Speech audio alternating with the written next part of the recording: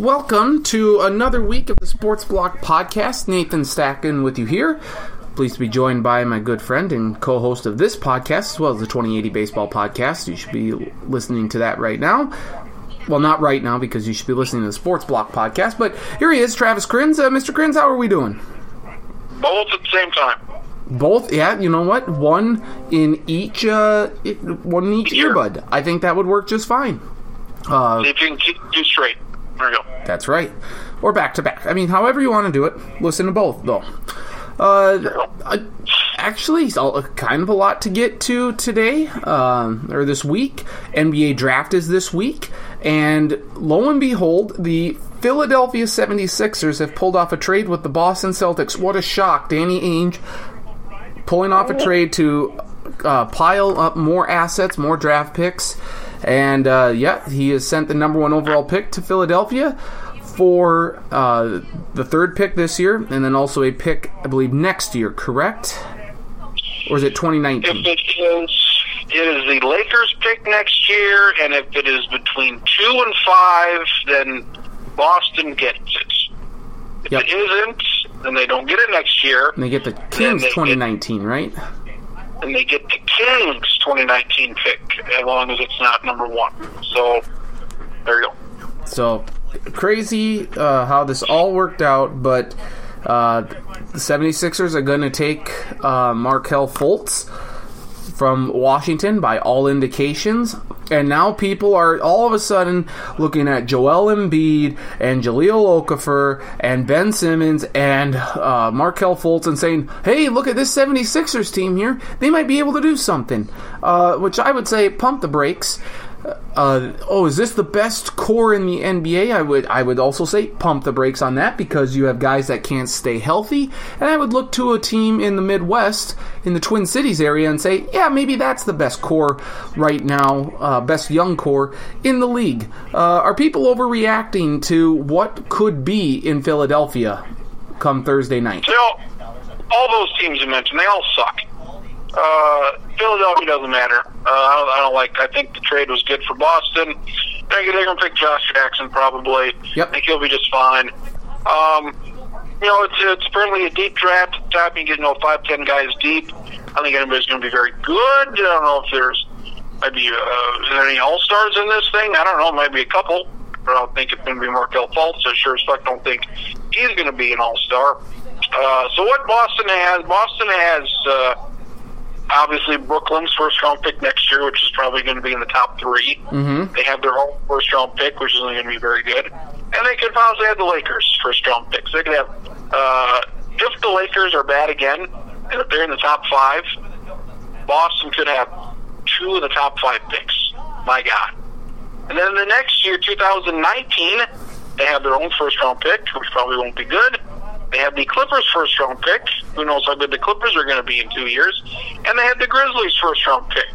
So they have, in the next 3 years, they have something like 7 or 8 first-round picks. So and I like it. Sorry, continue. I like the trade. I would say it's a good trade, because Markelle Fultz, I don't know why he's been the number 1 guy here for like 5 months. I don't know what's so he can score. I don't know what's so great about him. Compared to anybody else. It would seem that Boston would be that team that's going to take Cleveland's place once LeBron retires or leaves to go to the Western Conference, to be that team that would be the overwhelming favorite to win the Eastern Conference year in and year out.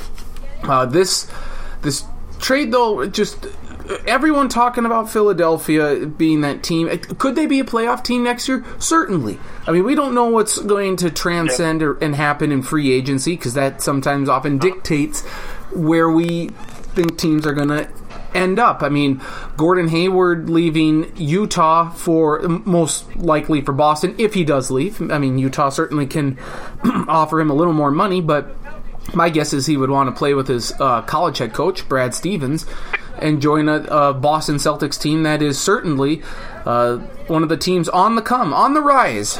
So, I mean, from that standpoint, I would say that Utah then is probably not going to be a playoff team next year, because they also might lose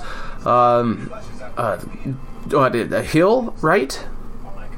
George Hill? Yeah, I think he might be a free agent. So they're going to lose a bunch of people too. So how Utah relates to Philadelphia is I'm just making the comparison that just because you add someone, you might be able to. The Eastern Conference is very weak, but it all depends on how the other Eastern Conference teams act in free agency and also draft.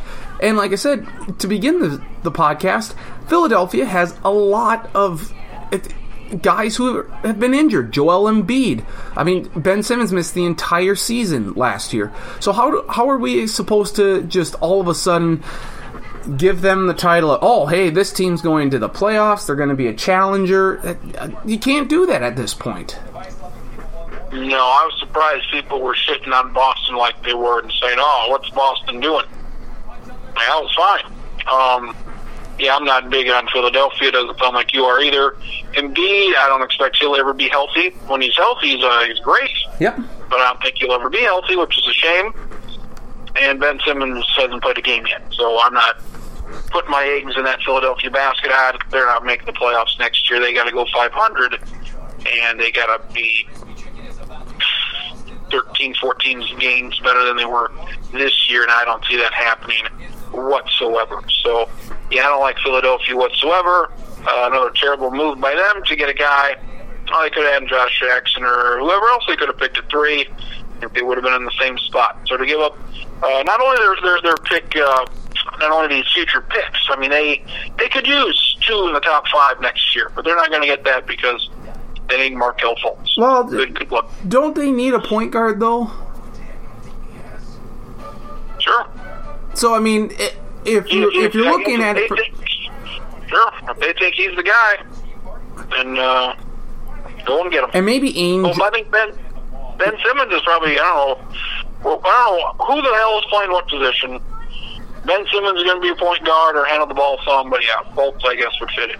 I mean, Ainge said in his press conference that the player that they like the most in this draft is going to be available at 3. I mean, and that's who they would have taken at number 1. So that would indicate then that it'd be Josh Jackson from Kansas. Now, maybe he's saying that to make people think that, Philadelphia got swindled here, because more than likely, if that were the case, if Jackson would have gone 1, the Lakers are going to take Ball with the number 2 pick.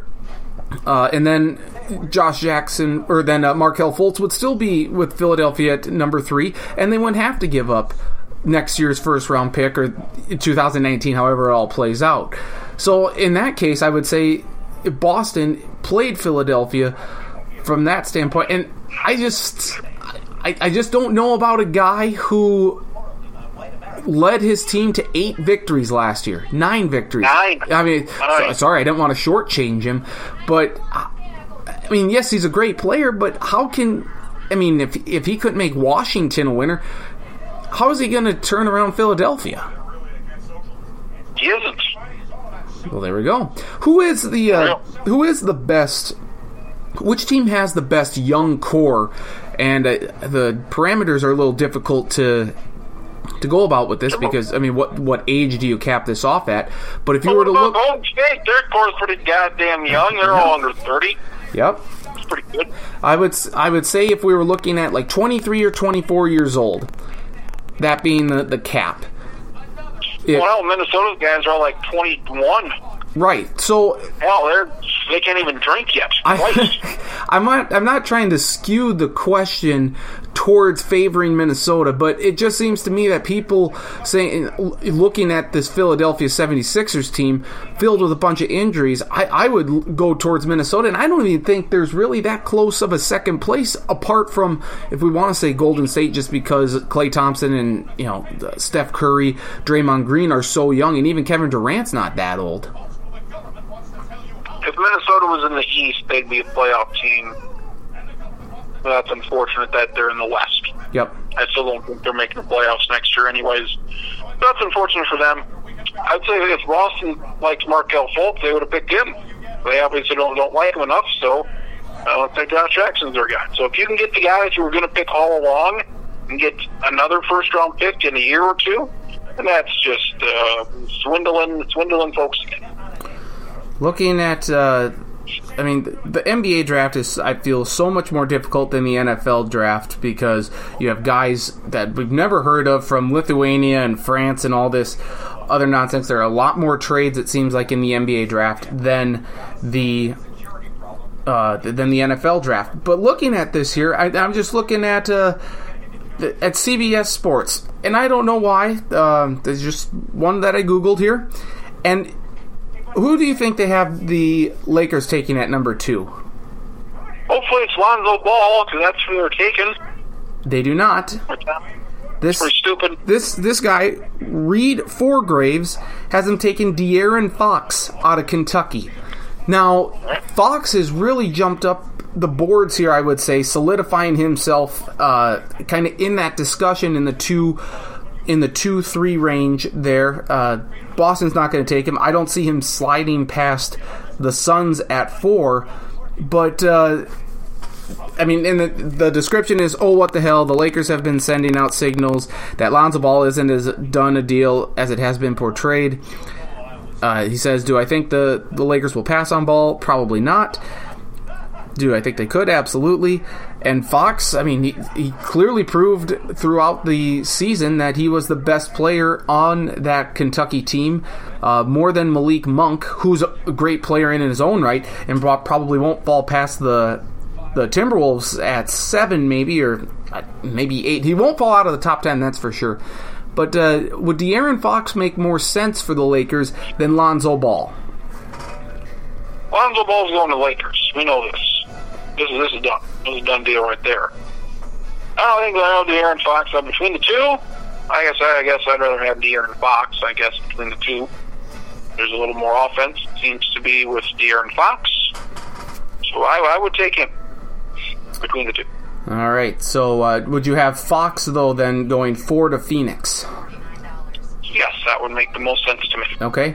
5 is the Kings. Jason Tatum is being mentioned here as the small forward. Does that make sense? Yes, I would go with them. The Kings, they need anything and everything. So just take whatever guy you like the best. Doesn't matter what position. You need anything and everything. Jason Tatum's a guy. Go ahead and pick him. The Magic, perhaps Lauri Markkanen from the freshman from Arizona, power forward. That would make some sense. Timberwolves at 7, the small forward Jonathan Isaac from Florida State. I don't know about this.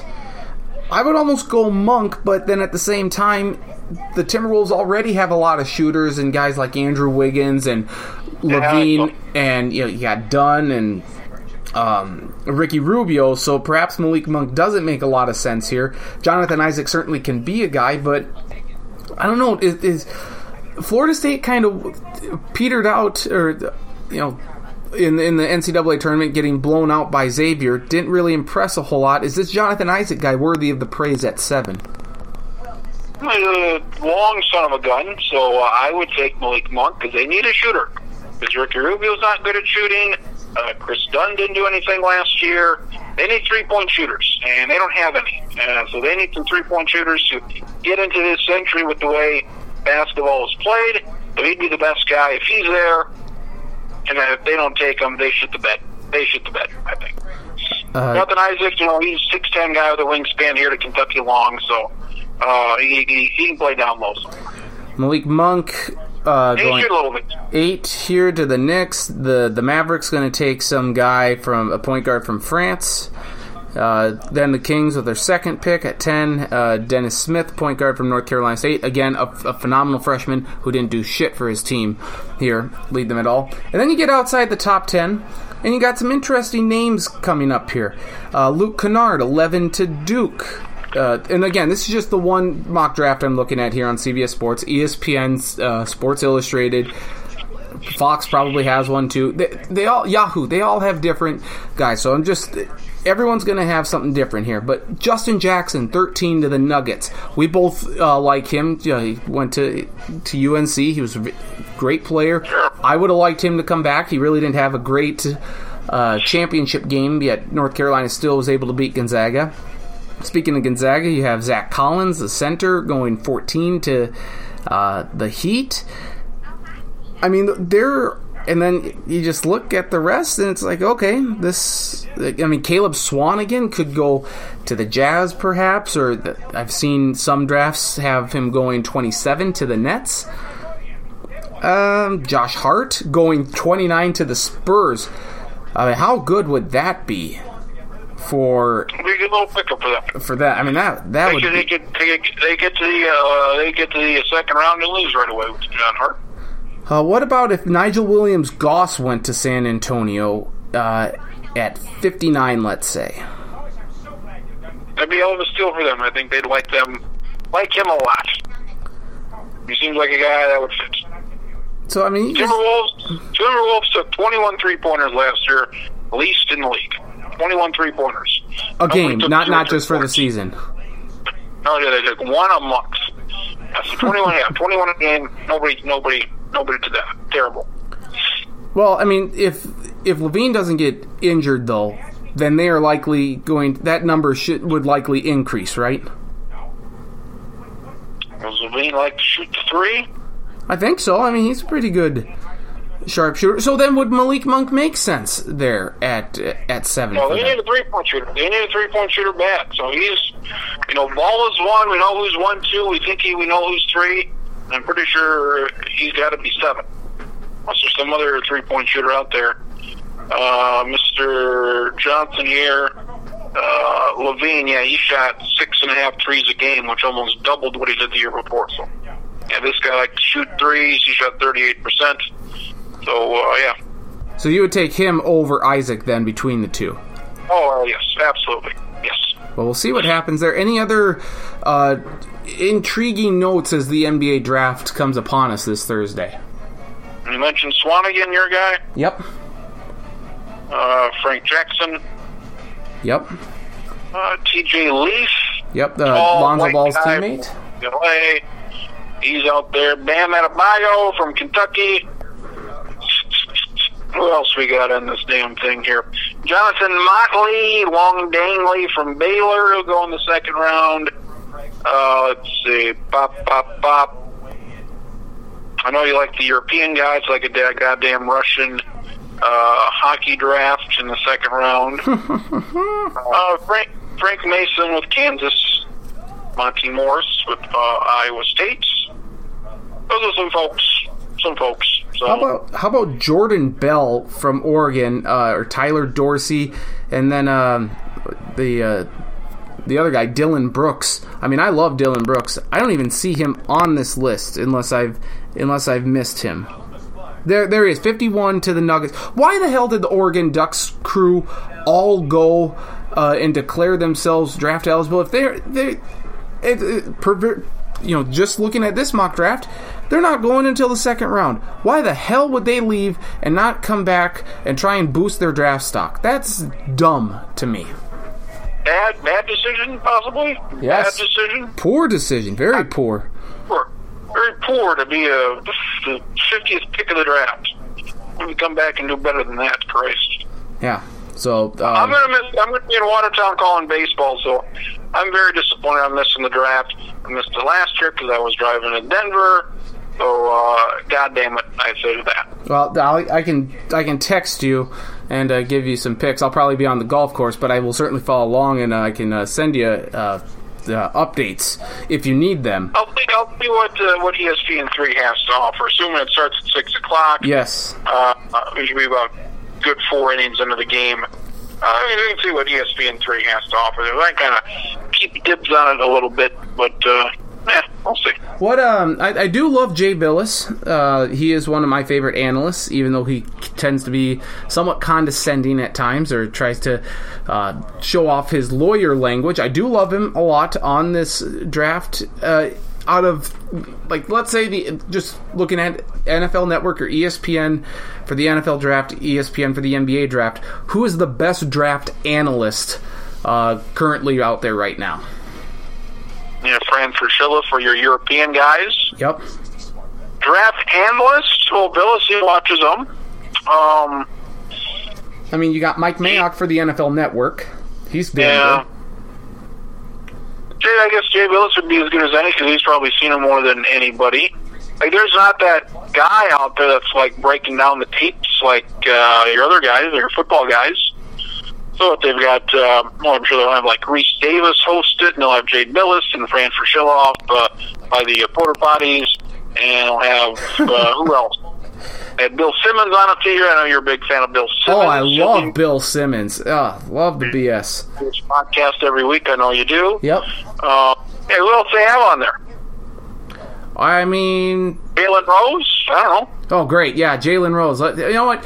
He knows his basketball, so I'll let him just stick with that. Should give Jalen Rose some credit here. He was correct in some regard that the fight between Floyd Mayweather and Conor McGregor was going to happen. It's just going to happen 3 months after he had said initially. He booked it that it was going to happen during Kentucky Derby weekend, and he was wrong. So he needs to stick to just basketball. So, yeah, maybe he'll show up there. Paul Pierce certainly seems to be making a name for himself with declaring Kevin Durant the best player in the NBA, yada, yada, yada. I mean, maybe they'll throw him out there, too. I don't know. What? Yeah, didn't you hear him during the NBA Finals say that Kevin Durant is the best player in the NBA? Oh, I don't think he'll be part of the draft coverage. Well, I would hope not, because with analysis like that, he doesn't deserve to be on there, but... Only number 2. Yeah, I mean, maybe Kawhi Leonard's got something to say about that. No. Pick a year. Pick a draft year. Okay. I will go with 2012. Okay, let's take a gander. Pick a top 10 pick. 7. Harrison Barnes. Not the worst pick, but has certainly not been the best. Do you want me to pick another pick in that year? Sure. Pick another year. Another year. Okay. Are we just doing lottery picks here, or are we any pick? Yeah. Okay. No. Yeah, we'll do a couple of these. 2006. Top 20. And what's that? Top 20. Top 20? Okay. Let's go. I'll go pick number 9. Patrick O'Brien. That was pretty bad. I don't know who that guy is. Some sophomore from Bradley, a big bastard that wasn't any good. Golden State. That's why you're taking 2 guys that have gone to Golden State. Patrick O'Bradley, who last year, he played for the Taiwan Beer. He played all of 90 games in the league, averaged a salty 2.1 points. Patrick O'Brien, the 9th man taken in the 2006 draft. One more. All right. Let's go 2014, and we will go pick number 12. Dario Saric. Oh, Saric? He's with Philadelphia now. Yeah, and wasn't he up for, like, Rookie of the Year or something? 13 points per game. He wasn't terrible. So, not awful. Yeah, let's see. 2014 drafts. Doesn't look great. No, Looking at it here. I think this is just a kind of a crapshoot. I mean, and the whole land, and may I just say that the Minnesota Timberwolves they are the reason why the landscape of the NBA is what it is today. Because if David Kahn wasn't a con artist as a GM, yes, pun intended, and very much so, it's not the first time I've used it, won't be the last, the Timberwolves would have Steph Curry right now. Could have him. And so we're not talking here about a potential super team with the Warriors or however, who's going to beat the Warriors. Not saying that the Timberwolves would have won an NBA championship, but certainly taking Steph Curry over both Ricky Rubio and Johnny Flynn from Syracuse, that's got to be going on, I would say, David Kahn's tombstone when he dies. That he picked Flynn and Rubio over Curry. 2009, pretty good draft. Blake Griffin went 1. James Harden went 3. Minnesota at 5 and 6. Curry went 7. Yep. Whoops. I remember that draft and say, what the hell? Because this was after the Curry run and the Davidson run to the Elite Eight, correct? Or was that a year after? He was only a junior. He left early. Okay, so I can only imagine they took Rubio, and he didn't come over right away, which took him a year. Yep. So they had Johnny Flynn, who was terrible, and I can only imagine they're like, well, maybe we can trade Rubio or something. Maybe he won't even want to come here, but he did. He's been okay. He's been fine, but he's gotten better as the years have gone on. Opportunity there to pick a Hall of Famer. That didn't happen. Twice. Yeah. Christ. That's the worst part of it, too. So, David Kahn. There really wasn't any. I mean, DeMar DeRozan was picked 9th, Brandon Jennings 10th. There's not a whole lot of guys here. Not a whole lot of guys that, you could have picked this guy, you could have picked that guy. There weren't a bunch of guys. So it was slim pickings after Minnesota picks. So you had Curry, DeRozan, that's about it. I'm just looking here at NBA .com's mock draft here. One of them, they have Malik Monk going 6 to Orlando, Jonathan Isaac still going 7 to Minnesota, and then another European, that Frank Ntilikina, going 8 to the Knicks. Dennis God Smith. Bless you. Yeah, thank you. Thank you. So, who the hell knows what's going to happen, but it's bound to be an interesting draft. I always like the NBA draft in part. It's 2 rounds, it's 4 hours, 5 hours tops. Yeah, I mean, it's interesting, and it always coincides with the big celebration at Cubbies in Brookings. That's how I know when the NBA draft is. Whenever Cubbies has, or vice versa, when the Cubbies celebration is, their anniversary seems to coincide with the NBA draft. I don't know if it will be this year. If maybe they'll do it next week, but or if they even are still doing it, because obviously I'm not in Brookings. But fun little tidbit there. Good observation by you. So that was always a good night. And now I guess we have the whole Paul George. What? Yep, Paul George. Yep. Paul George telling the Pacers, "Yeah, I'm not going to stick around here after free agency. Or after next season, I'm going to test free agency." And reports are that he really wants to go to the Lakers. Now, the Cavs have made a bit of a push here to try and trade for George. Oh, by the way, the Cavs just fired their GM, too, Monday night here. So, David Griffin out. I don't know necessarily why. If this was a move that was made primarily based on the fact that... they couldn't beat the Golden State Warriors, the best team ever assembled. I don't know what this does now for their hopes of trading for Paul George, but I got to think Kevin Love is going to be involved in this on the trade talks, and maybe a first round pick or something, maybe some other asset. I don't know, but I don't know what this does regarding the Cavs, but I know they've been interested in Paul George.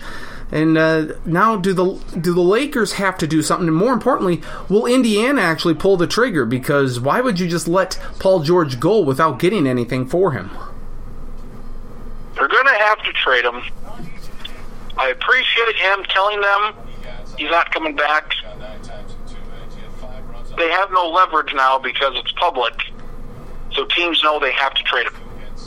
And so that's not great. Yeah, and they're supposedly or reportedly asking for a lot more than what they actually will get for him. So, maybe that's trying to stir up a bidding war between the Lakers and the Cavs, because those are the only two teams that I can see that are going to even want George. And George wants to go to the Lakers, but I heard, I was listening to some people saying, "Oh, hey, Kevin Love said the same thing. He wanted to go to LA, and then after he got traded to Cleveland, he's like, you know what?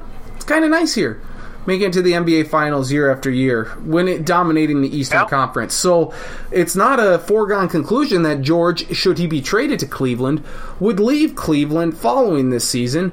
But would he? We talked about this a little bit last week. Would he be a good fit for Cleveland, or is Indiana just going to have to trade him to the Lakers?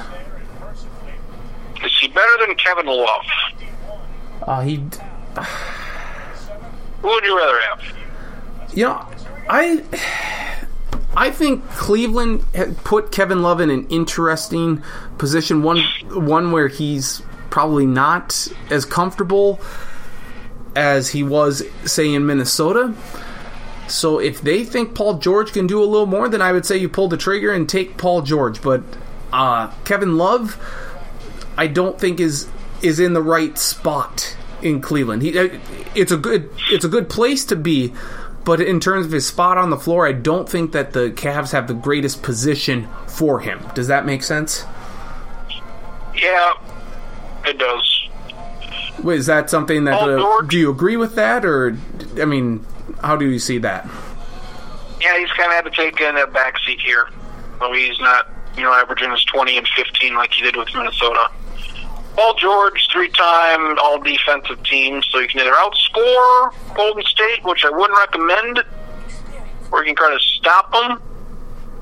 And Paul George would be a good defender to stop them.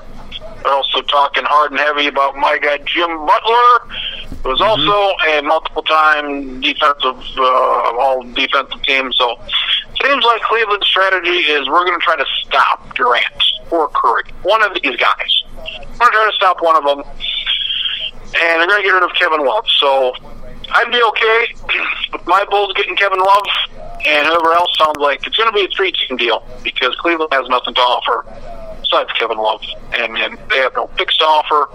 So apparently the Suns are a rumored team that are supposed to be in this mix. They can give up whatever the hell they're going to give up. But Bulls tried it. I'd be fine with Kevin Love and some picks. And, the Timberwolves, they were interested in Jim Butler at last year's draft. Sounds like the Timberwolves are interested again. So I'd be all in favor of Jim Butler getting traded. Indiana with Paul George, that's going to be the big story. So, I mean, they need a third team. It sounds like the Suns are the third team. And may as well get it done if you're Cleveland or Chicago. Kevin Durant is going to opt out of his deal with the Warriors, but don't fear not, Warriors fans. He will resign with the team, just trying to make it a more cap-friendly spot for the team, which is great. Great of him to do. And then it sounds like Andre Iguodala might test the free agency waters, and one of those teams interested would be the Timberwolves. Would Andre Iguodala be a good fit in Minnesota, and more importantly, should Andre leave to try and seek bigger bucks? What do you think? Well, I mean, if he can make $20 million... No. Just depends. I'm not defending it. I'm just saying, if he can make $20 million a year on the open market with some other team, I think it's worth at least considering. But I mean, because what's he going to get with the Warriors? $5 or $6 million a year? Durant is losing $4 million on this deal, which they would then use to get Iguodala. The contracts are ridiculous. I don't think Iguodala is getting $20 million. He is 33. He'll be 34 by the end of January. So I think he's staying in. I hope he's staying there. He's a nice piece. He's like the biggest piece outside of their 4 All-Stars. Yes. He's nice to have. Yes. But if they don't get him, they'll replace him.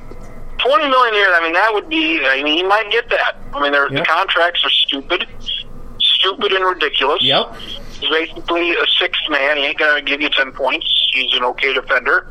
He's at the end of his career. If you're Minnesota, I think you could spend your money better than that. Well, hell, they got Cole Aldrich last year. They got to do better than what they did in free agency last year to help build their bench. That was awful.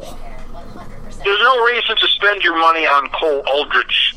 There's no reason to do that. Right. Don't give yourself the flexibility of trading. Don't get $50 million to Mozgov, for Christ's sake. Don't do that. Right. Stupid. So, at the end of the day, though, would you fault Iguodala for leaving to get more money just because he has won the 2 championships, and because he can make more, would you fault him for leaving? All depends what it is. If it's $20 million a year for, what's he going to get? A 3-year contract? I would guess 4. Deal? 4-year 4-year 80. deal for, I mean, that's goddamn ridiculous right there. But if he gets that, I don't know what Golden State can offer against that. He's played 13 seasons. He's already made, he won 2 titles. He's already made, how much money do you think he's made? Iguodala? Yeah. Throughout his entire playing career, I would guess somewhere in the $50 to $70 million range. I will go closer to 70. I'll say $67 million. 110. Oh wow, okay, more than I thought. Although with this contract, you could almost double that at 80. Right. Which is insane. So I mean, you're going to get a lot of guys. I think what Garnett made the most of anybody, and people are going to just surpass him like it's nothing here in the next 10 years. Right. So if Golden State can give him out like 12 or something like that, 4 years, $60 million, 15 a year, I guess. I don't know. Well, then, yeah, he's got to stay. And I would think that he could also look at the market or the landscape of the NBA and see that no one's going to beat Golden State and or Cleveland. So would it make the most sense then to go to Cleveland if he were to leave Golden State? I guess that's what I'm saying. The money versus championships. I can guarantee you a 3rd championship sometime in the next 2 or 3 years, or I can guarantee you an extra 20, 30, 40 million, whatever it's going to be. Right. So it's whether, I would, it's tough to say because we'll never be in that situation. Right. Where somebody's going to give us $80 million to do something for 3 years, 4 years. Yep. I would take the championship because, is there a big difference between $150 million in your career and $200 million? I don't know, it's $50 million. Once you get up into the hundreds of millions, is there much of a difference between 150 and 200? I don't think so, but maybe he does. I would get a couple more rings, because that's pretty cool. But I would stay. I don't know what he's going to do, though. Right. But it's going to be interesting to see what random guys Cleveland picks up, like the Darren Williams, Richard Jeffersons, who are waiting for another title or the first title, and what guys go to Golden State, who like JaVale McGee. He was great. He finally got a title. So I like those guys, the Mike Millers, that will go there and be a contributor and get their first time. Again, though, I wouldn't fault Iguodala for leaving to get more money because you'll never be able to make more, playing basketball than what he would right now. So, yes, I mean, $150 million or $200 million to us doesn't seem like a big deal. But if someone's going to be willing to give you an extra $50 million, I mean, it is a difference. It is a difference. Look at what Durant's doing here. Be interesting to see how long he does this. LeBron's done this year, a year or two. Hasn't signed the big contract yet. He's waiting for the money to get to his max. And Durant's leaving money on the table. Maybe he'll sign a big deal next year. And Curry, he's got to sign a deal this year as well. See if he does a 1-2 year deal or what he's going to do. So it's interesting to see how these contracts are going to end up. Yep, it is. By the way, I'm just looking here now. ESPN, got rid of baseball tonight, so I've totally switched topics. Do we have any other NBA stuff to get to? I don't believe so. Okay. Look, I'm just seeing this here. ESPN has a baseball game on a Friday night. All well and good because there's really nothing on, so why not put a good baseball game on? But this coming Friday? No, last Friday. It was the Nationals, I believe. No, it was some team. I know it was on ESPN. I just saw it on the score. Right. And for getting rid of baseball tonight, and then to throw out all these other big baseball games like Tigers Mariners was on Monday night. I mean, I'm curious. It seems like a puzzling move to broadcast more baseball games, but then not have a show to talk about the baseball games. It just doesn't make a lot of sense to me. Baseball's on every day for 6-7 months, so it'd be nice to have a show on every day talking about the 10 or 15 games that are played. So you'd think that's a show that would make sense, and it did make sense for about 25 years. So And but let's have NFL Live go beyond, in February and June and July. Yeah, well, I mean, I guess I understand in February, getting ready for the combine a little bit. Take off some, then you have free agency in March. That's all well and good. Then the draft. You got some OTAs, but I mean, let's take off the entire month of July because nothing, or at least until training camp starts, because nothing's happening. Can't do it. It just doesn't make a lot of sense. And you know what? Show on in the afternoon. The Jump NBA show. Yeah. It's Rachel Nichols and folk. Yep. Haven't really seen it a whole lot. Caught it a little bit in the afternoon last week. I thought it was a good show. Had Tracy McGrady on there. Yeah, there's some old ball players on there. I thought it was a quality program. Steven Jackson, Scottie Pippen, Paul Pierce, bunch of old guys. I thought it was good. But hopefully that would go away after the NBA draft, or even after this. If you want to keep it until the summer league is done, that's fine. But after that, get rid of it until basketball season starts, because there's no need for it. It might be on all the time. Then that's dumb. I mean, that's the same. We can make the same argument about that then as we can NFL Live. I would not have it on in the offseason. No. Right. No. I mean, Mets Dodgers. I'm seeing. Tuesday night at 9 Eastern on ESPN. Why the hell are we showing this here? That's all it's on. That's all the sports. All the sports. Baseball. That's all. All the other sports done.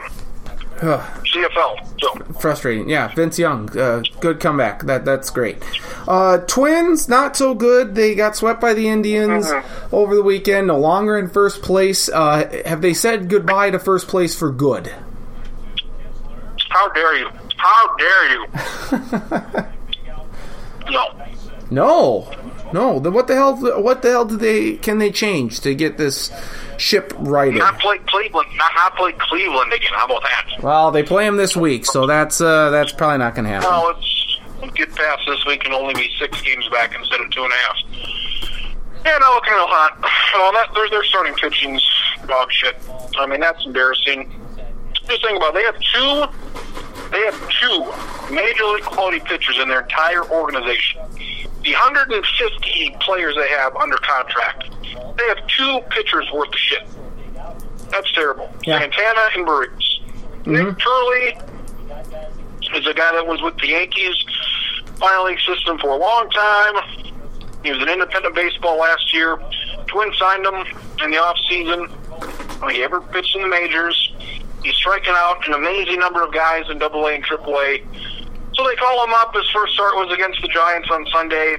He was okay. Gave up like 4 runs in 4 innings. Pitched again on the doubleheader on Saturday against Cleveland. Didn't pitch very well at all. Went 3-4 innings. Was terrible. But, give him a chance. He's a guy. Maybe give him one more start and then bring him back down to AAA. Phil Hughes is hurt, and Phil Hughes sucks when he's not hurt. Hector Santiago's not very good, but he's their 3rd best pitcher. They call bullshit up like Adam Wilk. He started for the Mets for once this year and was terrible. And he was pitching in the doubleheader. That's terrible. Just to have crap like that laying around. Adam Wilk. It's disgusting. Pitching's terrible. What a poorly constructed pitching roster. Up and down throughout the minors. Jesus Christ. Yeah, it's bad. It's very bad. I don't know what can necessarily be done. And I don't know. I mean, they can make a trade at the trading deadline, I guess. But I'm astounded how much better they play on the road than they do at home.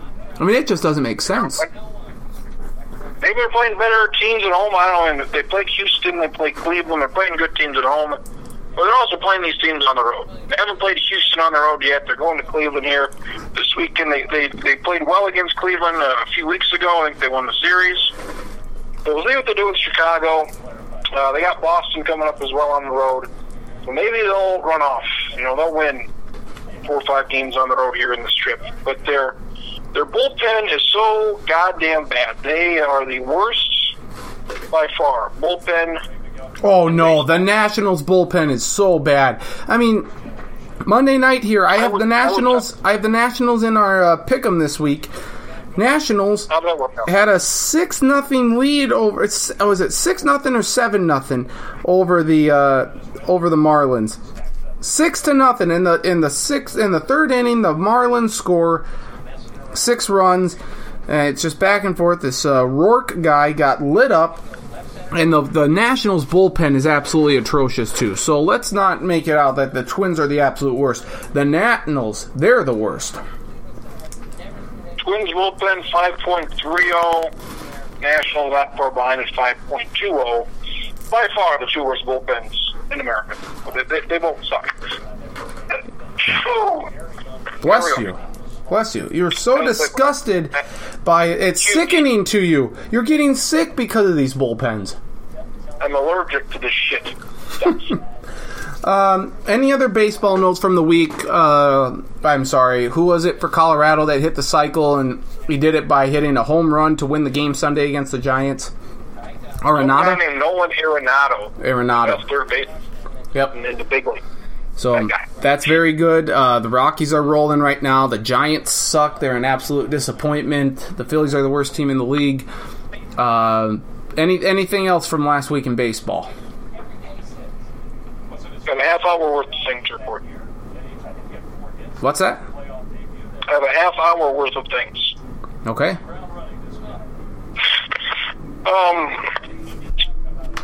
Oakland Athletics are in last place in the American League.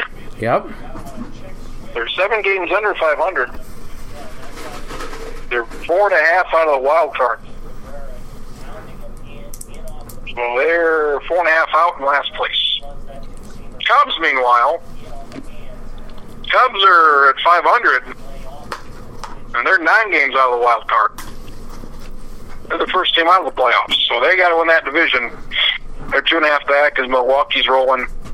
So, hate to say that the wild card in the National League kind of sewn up, but 9 games separate these two teams with a little over 100 games to play. So, it's possible, I guess, to make up 10 games over 100 games, but Cubs are only 2.5 back in the division, and it's looking like there's going to be 3 teams from the West. So there you go. Very good. I'm very much looking forward to watching the Nationals, the Rockies and the Diamondbacks play here. That's going to be 1 game playoff. Yep, that's going to be fascinating. And then the winner of that. See, you know what? No, I mean you don't. No, you can't just say that they're going to be in the wild card game. I mean the Dodgers might be in there. Instead, regardless, the NL West is the division I'm watching and paying most closest attention to. Arizona's won 9 of 10. The Dodgers have won 9 of 10. The Rockies have won 7 of 10. Everybody's playing great right now. Rockies lead them both by a game. So all those teams may win 90 games.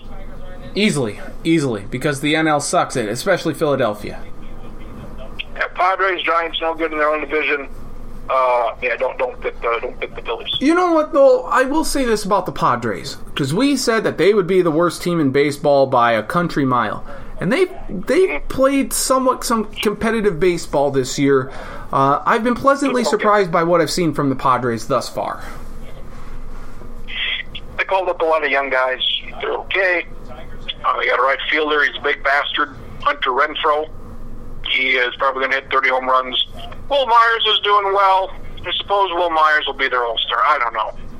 But, Padres going to lose 95 games, but, they're not going to lose 110. So, you're getting outscored by 113 runs, which is the worst in baseball by about 20 runs. So, they may win 65 games. But they'll be better than the Phillies, and that's all that matters. What do we got for the Phillies?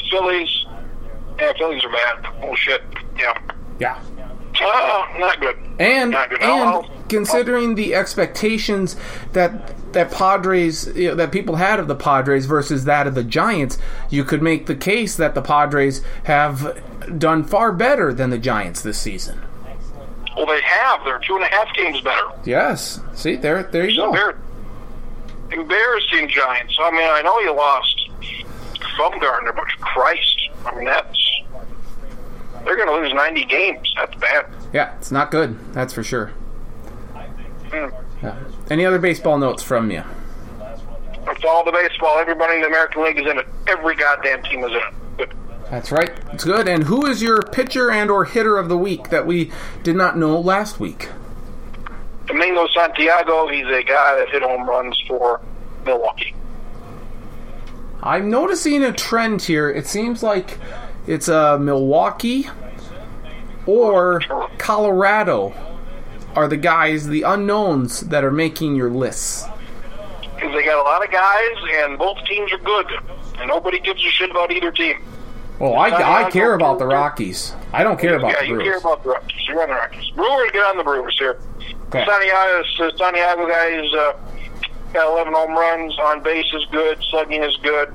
Hitting 270, had a slow start. He made it 25 home runs. So I'll say this. Home run derby could be good.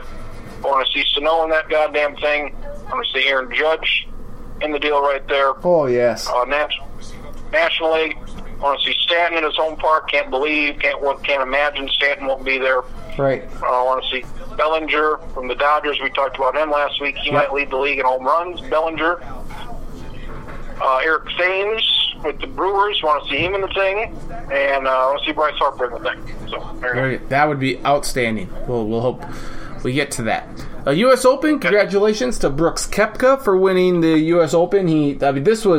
Everyone was making a big deal about the fescue and how long the course was, 7,700 yards, and the field absolutely obliterated it. Koepka wins, shooting a 16 under, 17 under for his first career major win. That's great because no one gives a shit about that. David Schottenkirk and maybe Marcus Traxler. Yes, Brooks Koepka won. 16 under. Hideki Matsuyama and some Harmon fella were 12 under. And you look at this. Look at this. Look at this leaderboard. The top 10. Brent Snedeker and Ricky Fowler and Haas, I guess, would be the biggest names on there. Ricky Fowler by a country mile. Justin Thomas shot the lowest round ever on Saturday. He shot a 63. I bet everyone was Googling, who the hell is Justin Thomas? You could say all you want. I don't follow golf that closely. I love watching the majors. I didn't see hardly any of the U.S. Open, just because of where I was at, what I was doing over the weekend. But, this is not going to help golf by any stretch. You can say it has a bunch of stars. That's fine. I would counter-argue it and say they have a lot of good players. They don't have any great players because the last 7 majors have all been won by first-time major winners.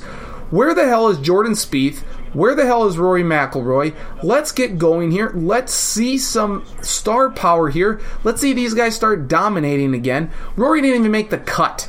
And he was the one that was talking about, the players complain about the long fescue. If you can't hit it, then go home. Well, he sucked in this one here. So, he did go home. He went home after Friday. So all these people I don't see how you can make the argument that golf has a whole bunch of stars because I guarantee you the ratings for this were absolute crap because there's no one here that you give a shit about entering Sunday. There just isn't. And my apologies to Brooks Koepka for that. It sounds like a great player. I know who he is, but he just doesn't do anything where he doesn't make me want to go watch this final round. He just doesn't. It's sad. I'm sorry, but I'm a casual golf fan. I watch the majors. I love the British Open, so I will watch that rain or shine, no matter what I'm doing.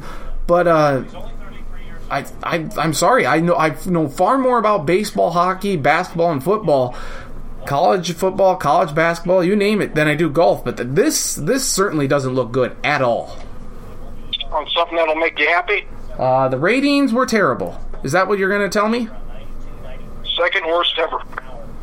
Second worst ever on Fox, or second just worst ever of all time? Ever. 2014 was the worst, a 3.3 rating. Fox drew a 3.6. 3% of the people watch this shit. Nobody cared. There's no reason to. Brooks Koepka, fine. Is it because it was on Fox, do you think, or no? I doubt it. I think it's more the leaderboard. There's nobody there. Top 3 players in the world couldn't make a goddamn cut in a major on a course where everybody was shooting in the 60s, 63s, 65s, 66s on the final day. This was on a tough course. Dustin Johnson, Jason Day, Rory McIlroy. What the hell? Spieth couldn't even break par. Embarrassment. You're goddamn embarrassment, golf.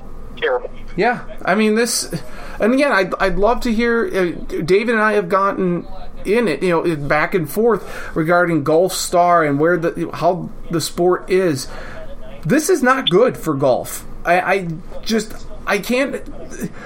I know he was there. I know Marcus was there, and we're going to try and have Marcus on in the podcast here to go over just the experience, because I'm sure it was thrilling on Sunday seeing these guys shoot the low scores and seeing Brooks Koepka win it. You would have liked to maybe see it a little closer, but I mean, it was a lot of fun throughout the entire weekend, and seeing the leaderboard change as much as it did. I mean, you have a lot of guys up there, but I mean, if you weren't there, you just don't care. You just don't. And you have to be an avid golf fan. And I think even the most avid golf fans were like, I have better things to do on Father's Day than watch this U.S. Open. It doesn't do anything at all. I didn't watch it until Sunday, and then I watched maybe an hour of it, and the thing was decided by the 15th hole. So, would you go to the U.S. Open? If you were given the opportunity and go, all right, the U.S. Open's going to be in, let's say it's not in Fargo. If it was in Fargo, maybe you'd go because it's right there. Yep. If it's in Minneapolis, say it's in, I don't know, Hazeltine. 4 hour. Let's say would you go to the U.S. Open? If I had the opportunity, I would think, I would check it out one year. I think being there would probably be a little bit different, but I mean, would I get as into it as I would, say, going to, say, a Vikings game or a Wild game? Or, hell, even the Summit League tournament? I don't know. But I guess to experience it, I would. I'm sure it's better in person than it was watching on TV. I would say, I can't imagine going to it and knowing what the hell I was watching. You have to look for signs to see, okay, who the fuck is playing this while I'm watching right now. You have to see the guy with the, all right, these two guys are on there, because you can't tell any of these guys apart from 100 yards away. Do you sit in the grandstand in a hole? Do you walk around? Right. Do you follow certain players? What the hell do you do on TV? It's bam, every shot, bam, 10 seconds, bam, bam, bam. Yep. You see every shot of anybody that matters.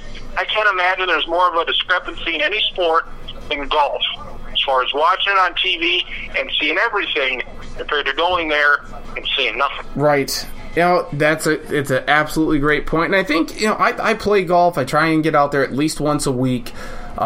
So I appreciate seeing good golf. And so that counters my argument a little bit.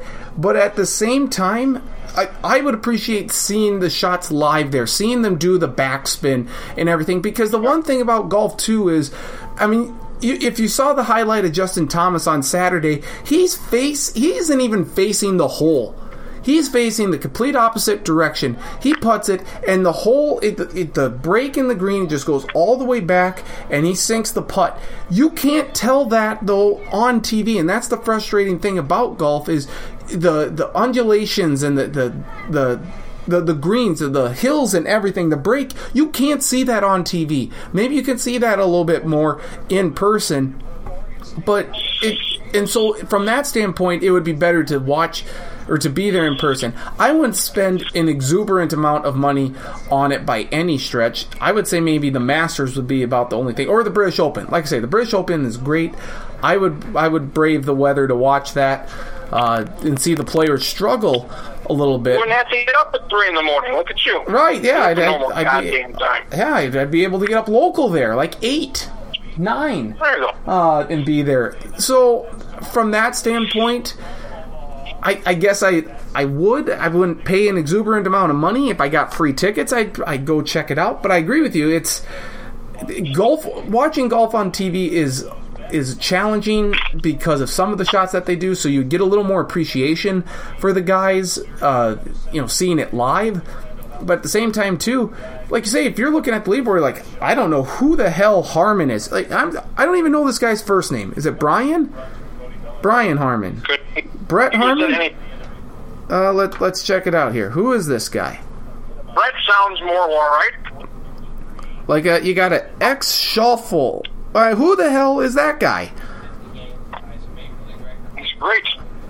I have no idea who this guy is. You had Tommy Fleetwood up there. You had Matsuyama up there. Yeah. Fleetwood Mac. Was it Fleetwood Mac? It's got to be Fleetwood Mac, right? Gotta be. All 9 of them. Who is this guy? I have no idea. They don't even give me... Found out what his name? Yep. No, the shuffle guy. I'm trying to click on him. He's not... Harmon? No, I'm looking at Shuffle here. Ex-Shuffle. Who the... Xavier Shuffle. Yeah, I would hope it's Xavier Shuffle.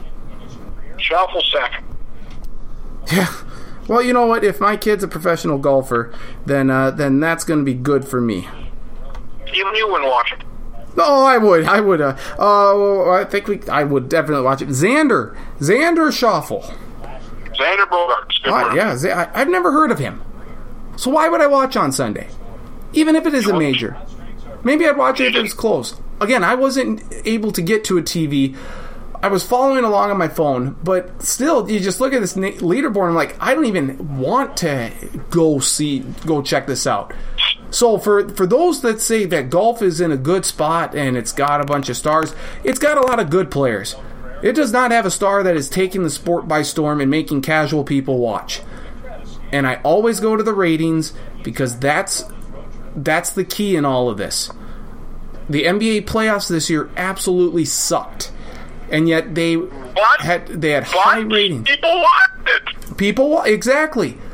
Why? Because there were stars. Yes. Durant, LeBron, and Curry. Harden. The three biggest stars. The 3 biggest stars in the game, LeBron, Durant, and Curry. Those are the 3 biggest players. Yes.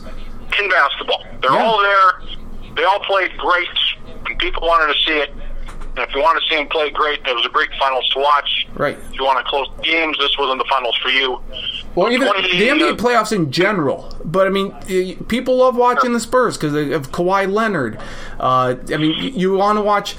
The Boston Celtics have had a great following for years because people grew up Celtics fans from the 70s and passed that on to their kids. So they have a following, and it's nice to see them back in the playoffs as well. You got a star in Isaiah Thomas. I mean, you have Russell Westbrook with the Thunder. So people are going to watch this even though it's bad. Golf, Xander Schauffele, I apologize because I'm sure he's a very nice guy. He seems, maybe he's one of the up-and-coming players in the game of golf. I don't follow it all that closely, and I'll say it right now. So maybe there is something to this. But if you want to just make me watch a tournament here, I got to get someone like Rory McIlroy or Jordan Spieth on there, or someone that's going to win 2 or 3 majors, because this ain't cutting it.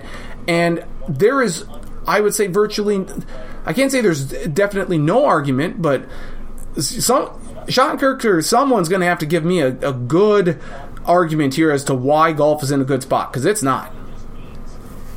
I'm a bad golfer. I've golfed with Marcus numerous times. I would say he is slightly better than me. If he has a bad day, I can beat him. Okay. Open challenge. Me and you against Marcus and David Shattenkirk. Ooh, is Shattenkirk a good golfer? I don't know. I think you're better than he is. Okay. Be interesting. Would be interesting. $1,000 a hole. Oh, hell no. Absolutely not. Nope. Can't do that. Okay. Maybe $1 a hole. $1 a hole. There we go. We'll play for skins. Yeah. Skins it is. Yes. Yep. Redskins. Shirts off and back. By the way, that it's not an offensive trademark. I guess the Supreme Court shot that down. So there we go. Very good. So yeah, golf again. I just you need some stars, and hopefully maybe some of these guys, the Xander Schauffels of the world, the Harmons, if Ricky Fowler would ever rise up and win a major or 2, maybe then he can be that guy that people would watch. I mean, people like Ricky Fowler, but until you win a major, or I mean, just He's the only real recognizable name on that. Brooks Koepka's good. I've heard of him, but he doesn't turn the needle for me. He doesn't turn the dial. Unless he starts to win 3 or 4 majors and you're like, okay, this guy's on to something. And I know we don't like teams dominating the world of sports. We always say, oh, give us someone new other than the Yankees or the Lakers, the Duke Blue Devils. Give us someone other than that. We'd like to see the upsets. But then people don't watch. I mean, I think that was one of the... Give us McIlroy and Spieth. Give us that a duel. Give us one duel. These 2 guys in the final group. Yes. The 2 final, going head-to-head. They're both, within a shot or 2 of each other on the back 9. Then we're watching. We're watching this. We're not watching Brooks Koepka wrap it up on the 15th as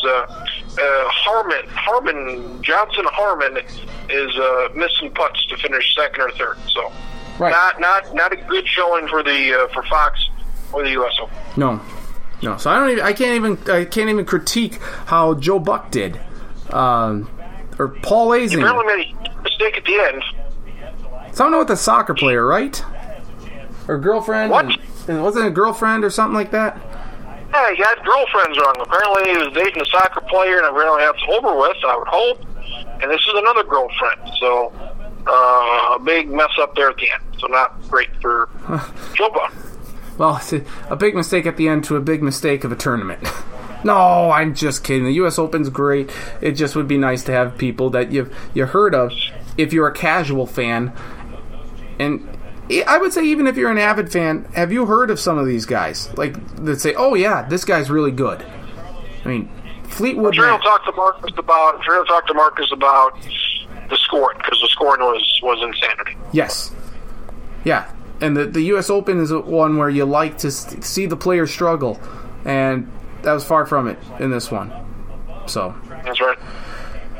Whatever. It is what it is. I don't really have anything else here. I guess Teddy Bridgewater continues to make progress. People are proclaiming him, oh, what a comeback. We're all doing it for him. He's such a class act. Mike Zimmer can see, so that's great.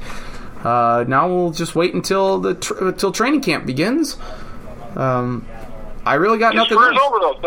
But did you know his career's over, though? His career's over. No. Teddy's or Mike Zimmer's? No, Mike Zimmer's eye is fine, apparently. It's fine.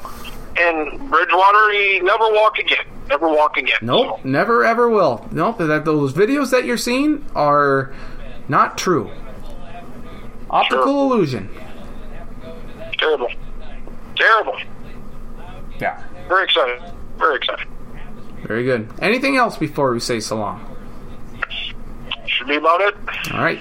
Enjoy watching ESPN3's coverage of the NBA draft on Thursday from your perch in the press box there in Watertown, you say, or yes. Mitchell? Okay. Enjoy Watertown. Yes, visit the Terry Redlin Art Museum. I don't know if I can go that Okay. far. And we will talk to you next week, my friend. All right, I'll see you later. Travis Kriens joining us here, Sports Block Podcast. Appreciate his perspective. And as always, again, you can listen to him, 2080 Baseball Podcast. Find that on iTunes. The Sports Block Podcast you can also find on iTunes.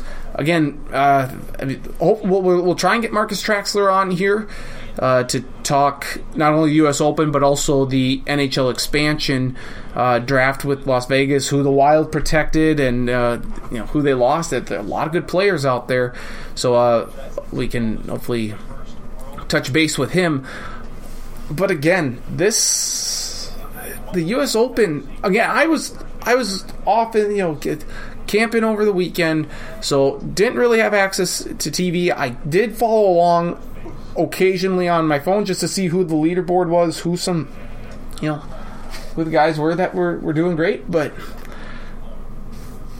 I wasn't. You see that leaderboard entry and Sunday, I'm like, oh man, can we try and get the TV to work out here, or can we go into town? Can we check out some of this U.S. Open coverage? No, it doesn't spin the needle for me. And again, I'm not an avid golf. I love the sport of golf. I love to play it, but I'm not going to sit and watch, the John Deere Open from whatever course in Illinois, or just all these other little tournaments. I mean, not even the TPC. I just don't watch it. I'll pay attention more to the TPC, and I love the majors. I love, especially the British Open, the Open Championship. Love that to death. I'll watch that regardless of who's in it.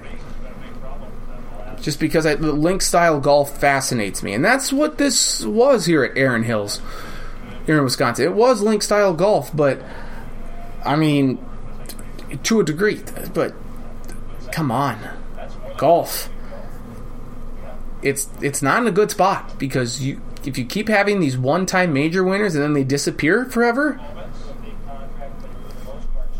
I mean, let's go. Let's go, Spieth. Let's go, McIlroy. Let's get something done here. NBA draft again Thursday. We'll see what happens there. I'll come out with my top 10 picks in the stack on Thursday. If you're listening to After Thursday, check it out. stackattack.sportsblog.com. Coming up next, trying to get Marcus Traxler on here with his thoughts to the U.S. Open and his experience there. It's bound to be a good one, and I'll hopefully get his thoughts on the NHL Expansion Draft. If we can't get him, of course, I'll have some thoughts on that as well before we close out another week of the Sports Block Podcast. Now on iTunes. All right, continuing here on the Sports Block Podcast, pleased to be joined by our good friend Marcus Traxler, Mitchell Daily Republic. Marcus, you're back from Erin Hills. That's great news. I'll just begin right there. Tell us about your experience there at the U.S. Open. Well, I had a lot of fun.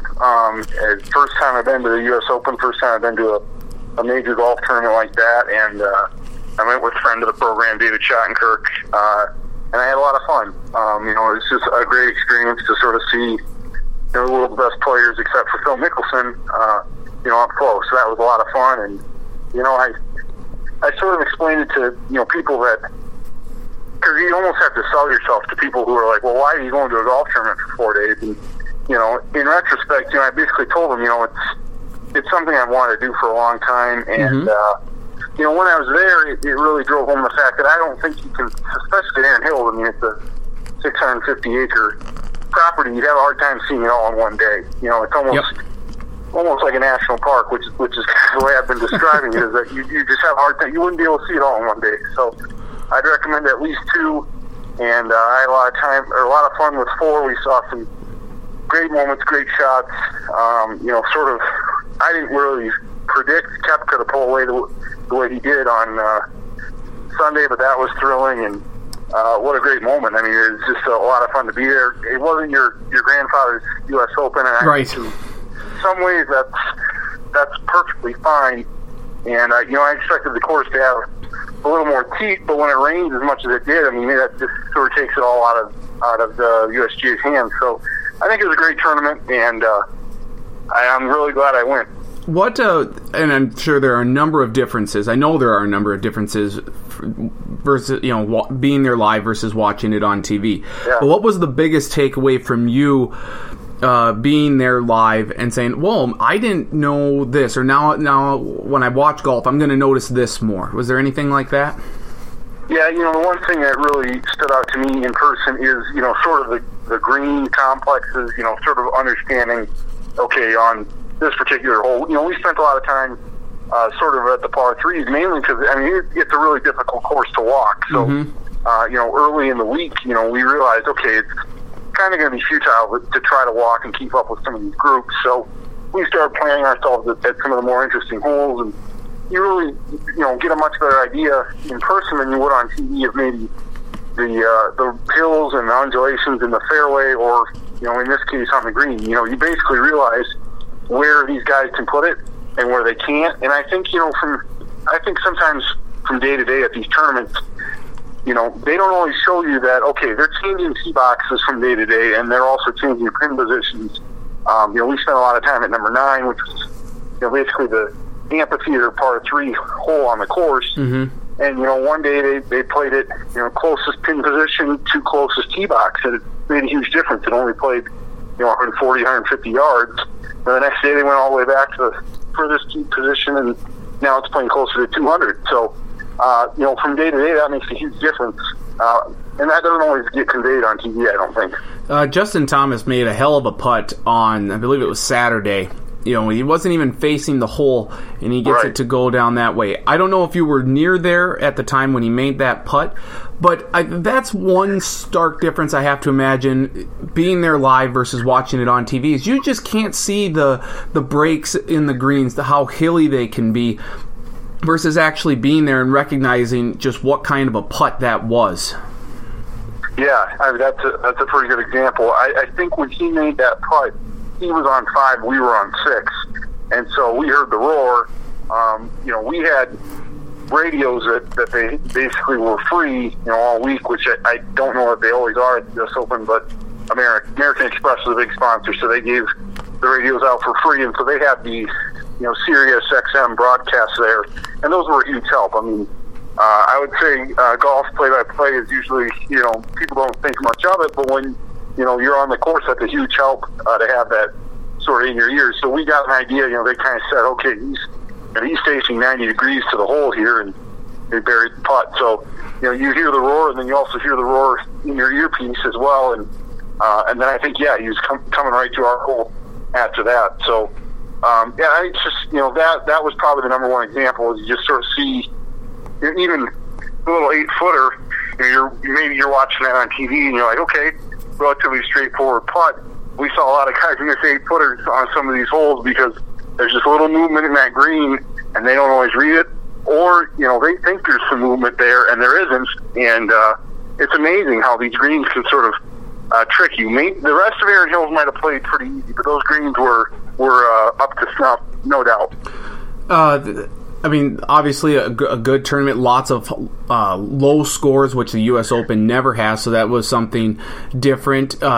Based on what you had heard maybe going into the tournament, certainly I would think the course played a lot easier than what you would have thought, but how much different was it actually being there versus, hearing everything about the course coming into it and then stepping foot the first time, Thursday morning at Erin Hills. What did you think of the course and just how I don't want to say unchallenging it was to the players, but they seem to have a pretty easy go about it versus other U.S. Opens. Yeah, I think the main thing is that the USGA was sort of planning on a firm, fast track. Well, that didn't happen because they had a lot of rain. They had rain Wednesday night, they had rain probably a little bit Saturday night, and then either Thursday or Friday they had rain at night. So, and then one time they got an inch of rain. Well, that basically throws away your whole plan. I mean, that's going to make for a pretty soft course. So that, and at that point you're kind of stuck with what you got, I think. So, they lengthened this course quite a bit. It was one of the longest courses. It is the longest course in U.S. Open history, 7,700 yards or 7,800 yards. But these guys can hit that. I mean, it could have been 8,500 yards, and it wouldn't have been a problem. I mean, these are guys who they can smash it. And that was maybe the other thing that was driven home to me is that we were on 18 on both Saturday and Sunday, but we were sort of on a mound on 18, sort of left of the fairway, and in the landing area that a lot of these balls were landing in, and it actually happened to be Koepka. A lot of these guys were landing in one spot. He's driving it 20, 30 yards past those guys, and that sort of drives it home. It's okay, this guy's not messing around. At that point, he led by 3 or 4 strokes too. So, these guys, length's not a problem. And I think if this would have been played on a course where there were narrow fairways, we're having a different story. But the fairways were wide, and I think there's also something to be said that some guys hit the fairways and some guys didn't. The top 3 players in the world didn't hit fairways, didn't make putts, and that's why they didn't make it to the weekend. You bring up some of those guys that didn't make it, the Rory McIlroys. Jordan Spieth wasn't really in contention all that much. And Travis and I were discussing earlier in the podcast just regarding the whole U.S. Open and the lack of stars that really seemed to be helping golf out. Jordan Spieth and Rory McIlroy really came to shine, a few years back, or even a couple years ago for Jordan Spieth. But the last 7 majors have been won all by first-time major winners. And The ratings weren't very good for the U.S. Open. I just think that unless you're there, I mean, Brooks Koepka doesn't do anything for a lot of us. You look at the top 10 going into Sunday, and really, if there's one name that you would want to watch, it was Ricky Fowler. So I just think that golf needs someone to really take the bull by the horns and start dominating. No one will dominate the way Tiger Woods did, but someone's got to do it, because otherwise you're just not going to be able to get that casual golf fan in there and watching, especially on the weekend. Yeah, I have a lot of thoughts on that. I think, I just think it's so evenly matched at this point. You just have a litany of guys, and Brooks Koepka is probably one of those guys who people think he's going to be a multiple-time major winner, but it's probably not going to be 5. It's going to be 2 or 3 or 4, and who knows how long that's going to take him. I think you just put him in the Spieth, Day, Dustin Johnson, all those guys. It's just a pile of guys, and I certainly would agree with what you're saying. They need a Tiger, or even to a lesser extent, they need a Phil, and they're just not going to get that for a while. I think Ricky Fowler is probably the most. I mean, he was the fan favorite there, aside from maybe Steve Stricker, because he was a Wisconsin guy, and Andrew Beef Johnston, who has the amazing Arby's sponsorship. They were the 2 fan favorites. But people wanted Ricky Fowler to win. He had a great round on the first day, and then just never was really able to make the move that he needed to make. And when Koepka shoots 65 or whatever he shot on Sunday, nobody's going to catch him anyway. But I think in some ways, if you're a golf fan, even a casual fan like I would say I am, there hasn't been a better time to be a golf fan, but that doesn't necessarily bring new guys on board. And I think that's the issue they're sort of running into is, you got a lot of really great players, but nobody's going to set themselves apart like Tiger Woods. And I don't see that really changing for a while. So it's interesting. I agree. There are a lot of good players out there, and that's great for the sport that you have this strong field. But I just think if you really want people to get excited about a guy who could maybe win consistently. I mean, everyone talks about, we hate it when the Yankees are in the postseason, or, the Duke Blue Devils, the Los Angeles Lakers. We want we want fresh blood in there. We want new teams and whatnot. But ratings indicate that when they aren't in it, that the ratings just aren't that good because not as many people are watching. And I think that same thing can be applied for golf. If you don't have some star in contention, and like I say, Rory McIlroy, Jordan Spieth, Dustin Johnson, I think it's ultimately going to hurt the sport, because even some of the most avid golf fans probably didn't watch much on Sunday because it just didn't seem that enticing of a leaderboard in a final round. Yeah, I think if you're a golf fan, it's the U.S. Open, you're watching, because it was close. There were so many, going into Sunday, the leaderboard was packed. May not have been all, household names, but, I would say maybe as a casual fan, that's more of the case. I would also make the argument that golf has a couple guys who could maybe transcend the sport in a way similar to Tiger. Not like Tiger, but to a lesser extent, along those lines. Dustin Johnson, Jordan Spieth, and Rory McIlroy are probably those types of guys. I would probably put Ricky Fowler in there.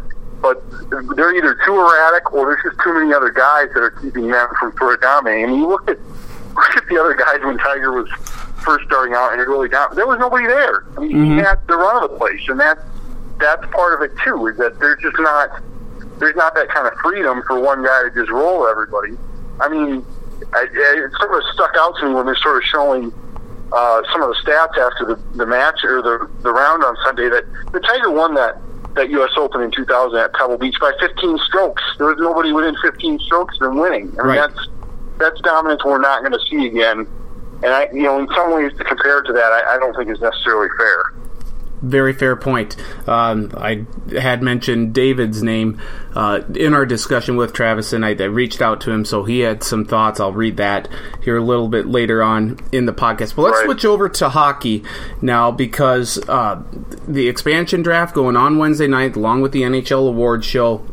And Sunday was that big day, coming out here, seeing who all the, what teams were going to protect and whatnot. And the Wild, I have to admit, when I saw this list, I was a little bummed out because they didn't protect Marco Scandella like I thought they should.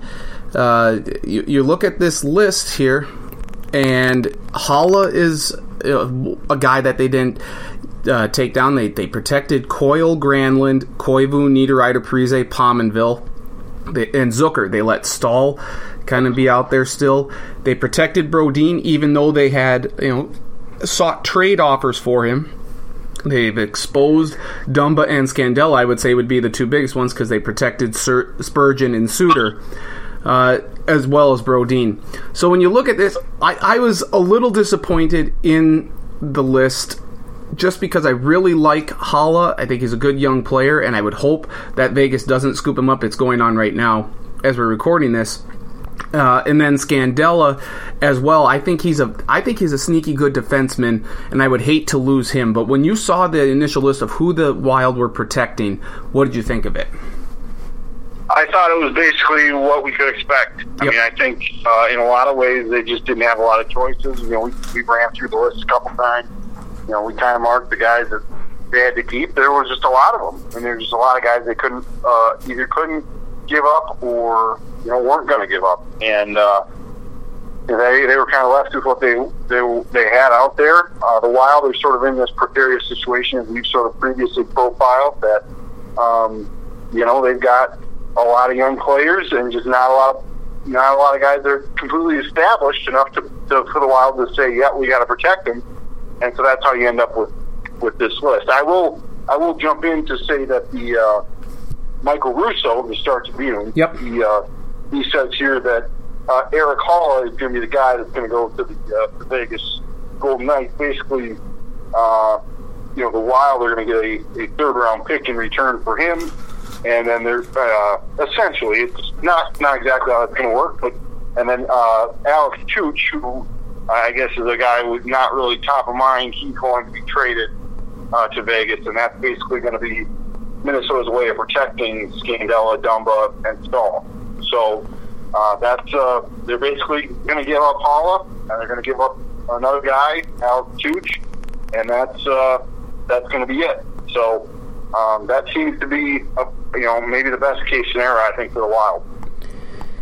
That just sucks, the losing Haula. I mean, I know he doesn't score a lot of goals, but he does come up with some big moments there in pressure situations.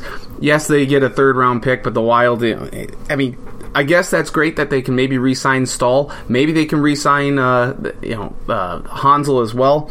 But do you think this is the best outcome overall for the Wild? I think so. I think the fact that you're only giving up one of them, that was basically the way it seemed like it was going to play out, but you didn't want them to somehow scoop up two, and so that's a good way for this to basically shake out for the Wild, and they do get a third-round pick in return. I guess that's not nothing, rather than in some cases, teams are just going to pluck their guys. I think one part of this expansion draft that we didn't really explore is just the deal making that was made in the last 48 hours to sort of protect guys, and really amazing. I'm sure there'll be some very interesting stories that come out of sort of how some of these teams negotiated because they wanted to protect guys, or basically say you can have this guy, we can work out some sort of deal basically to protect all these other guys. I don't remember the teams, but I remember there were a couple teams that basically worked out things like that. So that's pretty amazing. Yep, it is. We'll see how the rest of it goes, and we can see what the Wild can do here on out. Marcus, I always appreciate the time. Hockey playoff. It's you and me. We love our hockey. Appreciate you coming on all these weeks. I'll give you a little bit of a breather here, a little bit of a break, and hopefully we'll chat again here soon. Okay. That sounds good. Good two-man show on the stage. Good two-man show on this podcast as well. Yes. Where will we be doing our two-man show next? I hear maybe the big stage, of course, is the Mitchell Corn Palace. Of course, yes. I was thinking maybe do we bring this up to North Dakota at all? Do we expand into Minnesota, to Iowa? Where are we looking at bringing this here? I think so. I think there's basically no stone that can go unturned. you love U.S. Bank Stadium. I don't know if you think you can sell out 60,000, or if maybe we talk to them about curtaining off 2/3 of the stadium. We can sell 15,000 tickets, but give it some thought. What if I think we could sell it out more than Alabama USC playing at U.S. Bank Stadium. There it is. There's the proclamation. Challenge accepted. There you go. Thank you so much, Marcus. I'll talk to you later. Take care, man. Marcus Traxler, Mitchell Daily Republic, kind enough to join us. Appreciate his time as always. Great stuff. So yeah, it sounds like Eric Holla going to the Las Vegas Golden Knights in the NHL. Don't love that from the Minnesota Wild standpoint, but they do recoup some picks back. So we'll see what happens there. But let's a couple more thoughts here, and we'll wrap up the Sports Block podcast for this week. Okay, I wanted, again, this whole golf discussion thing, Marcus says, the sport's in good shape. I would tend to disagree with that, but, opinions, everything, agree to disagree. And I do like what Marcus said. I like his points. But when Travis and I were discussing golf and the state in which it's at, and I've always been the fact that golf just has no stars. And I think a sport, for it to really thrive to a degree, has to have star power. And right now, golf has the stars like Jordan Spieth and Rory McIlroy, but they aren't consistent. And golf needs a kind of consistent winner, because there's been 7, again, great field, a lot of good players. 7 first-time major winners in the last 7 majors. That's big. But, so, David's name got brought up in the discussion, so I reached out to him, and I just said, hey, I want to get your thoughts on this, if you think golf is in a good spot. So this is what David Schottenkirk replied back to me, saying, every star has to start somewhere. Ricky Fowler, Justin Thomas, and Hideki Matsuyama are either already stars or will be stars. Brooks Koepka has won. Not a ton yet, but enough all over the world. The ratings were low, sure. Not a traditional U.S. Open scoring-wise, and not a traditional course. Certainly didn't help. There will never be another star that comes close to remotely driving golf ratings up like Tiger did. Never. Stop right there. I agree with that point completely. I don't necessarily agree about the course, but you're right. He was right. It was non-traditional, and hence we saw a lot of low scoring. David continued by saying, if we get to a point where 8 to 10 guys from every corner of the world are consistently battling for and winning majors, I don't think we can ask for much more. Spieth, DJ or Dustin Johnson, Justin Thomas, Koepka, All-American. Rory, Europe, Dea, Australia, Hideki, Japan. The game at the top has never been this competitive, in my opinion. The majors will come from those guys down the line. The real story for me is the depth of 30 to 300 in the world. Excellent players that in any given week can get it going and win huge events. That has, dare I say, never been the case in the past. Again, it's probably fair to say ratings have peaked, but I don't think anyone at the top of the game frankly gives a damn about ratings. The prize purses continue to push higher year after year, with or without the great ratings. The sponsorship money continues to pour in from elsewhere. That's what David said. I respect his opinion. I really do. And yes, there could be some stars out of this that are born, the Brooks Koepkas. But that's what we need to see. I guess that's my whole point. Golf right now doesn't have any stars. Avid golf fans, and David knows a lot about golf. Avid golf fans see these guys and say, oh, he's going to be a good one coming up down the line. We're still waiting for Ricky Fowler. As great as he is, we're still waiting for him to win a major. I don't believe Hideki Matsuyama's won one yet either. So you could say there are really good guys, and those are the names we know. The Brooks Koepkas, the Danny Willets, the Brent Snedekers of the world. They don't do enough to turn the needle. Yes, the sponsorship dollars are coming in, the purses are going up. That's great, but at some point there's going to be a saturated field, and they're going to say, okay, we can only get to this point again, and then it's going to trickle back down. But ratings do drive sports. They do matter. It's part of the television revenue that brings stuff in. Now, I don't believe golf has it kind of like the NBA or the NFL does, since it's an individual sport. But I saw this phrase, and I don't necessarily like it, but niche sport. Is golf becoming a niche sport? I don't think so. But for golf to really be consistent and conscientious in everyone's minds, or saying, oh, I'm going to flip over to this random tournament that's not a major, you need these guys to really build up and build that star power and start winning consistently. Have that bad guy, or that really great guy out there that everyone is chasing. It seemed like Jordan was going to do that. Before, it seemed like maybe Rory was going to hold that. Those guys aren't there right now. They haven't seized the moment. And again, the field for golf is absolutely stacked. There are lots of great players out there. Good players, great players. As David said, can win on any given in any given tournament. But if that's all we're going to have is just one guy win a tournament here, and then the next weekend a guy wins here, I just don't know how that's going to get casual sports fans to tune in and watch. Again, I'm stoked for the British Open. That sometimes has guys that you've never heard of, because it's from all around the world, especially in Scotland and Northern Ireland and the United Kingdom. That a heavy portion of them are the golfers in the tournament are from there. And again, you have the ones from the U.S. and the tops in the world as well. But that tournament to me is special, and I will continue to watch it regardless of who wins or who's on top in that tournament. But that's about the only one that will do it for me. I'll watch the Masters. I'll watch it on Saturday and Sunday if I can. For sure, the last part on Sunday. The U.S. Open, I didn't have a chance to watch much of it at all. I don't know if I'll try for the PGA Championship, but if I can't, then so be it. Until someone, and I'm not trying to say I'm a fair weather golf fan, but until someone can really start to dominate and be that leader. I'm a huge fan of Jordan Spieth and of Rory McIlroy. I want to see these guys take golf and run off with it. Start winning these majors, these tournaments consistently. Be that guy with the target on your back. Tiger Woods had it for years and no one came close to him. That's not the case now. As David said, probably we'll never see it. He says it will never happen again. I never say never, but it's very unlikely.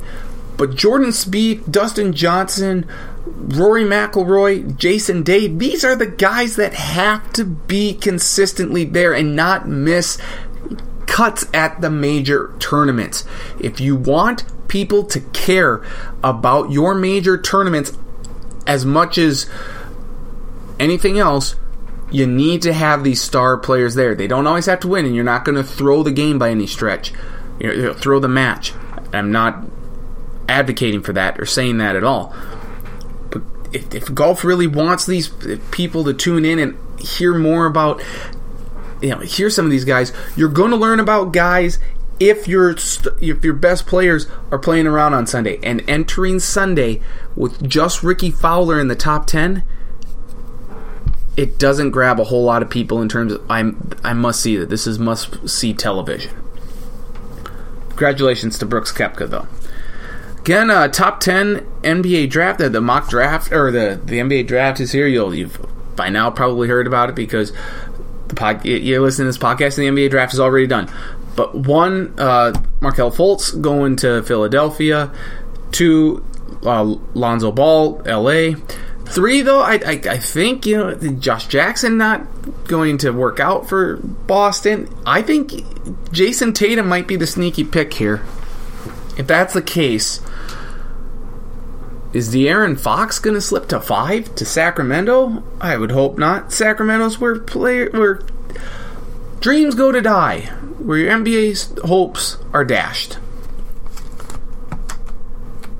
I don't know. I would say De'Aaron Fox goes 4 to Phoenix. Josh Jackson goes 5 to Sacramento. Where does Malik Monk fall into this? I can't see him slipping past 8 to the Knicks, but I don't think he would last at that point. He's too dynamic. You got Markkanen, the kid from Arizona. You have Isaac from Florida State. You have Zach Collins from Gonzaga. There are a lot of good players in this NBA draft. It's going to be very intriguing to watch. And the Golden Knights, Las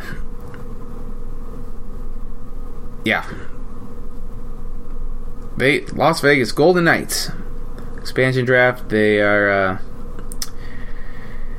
they keep taking players, and Baracala is truly the pick. Then so be it. But the NHL awards, always kind of an interesting watch. Should be interesting. But anyway, on that note, we'll say so long for this week. We'll be back again next week. NBA draft reaction, so much more. As always, you can find this podcast online, available on iTunes. Just search the Sports Block. Otherwise, follow me on Twitter at NDStacken. Otherwise, on Facebook, Nathan Stacken. And I'll have a link to it posted, as always, about the middle to later part of the week. Summer is here. The podcast will get shorter before we rev it back up here for college football, which that means the return of Charlie Hildebrand. Marcus Traxler will be on as well, and of course the one and only Travis Kriens, and yours truly here. So thank you for listening. Enjoy the week. Hope you enjoy the NBA draft. We'll be back to talk about it all next week here. Nathan Stacken saying thank you for listening, and hope you tune in again next week for another edition of the Sports Block Podcast.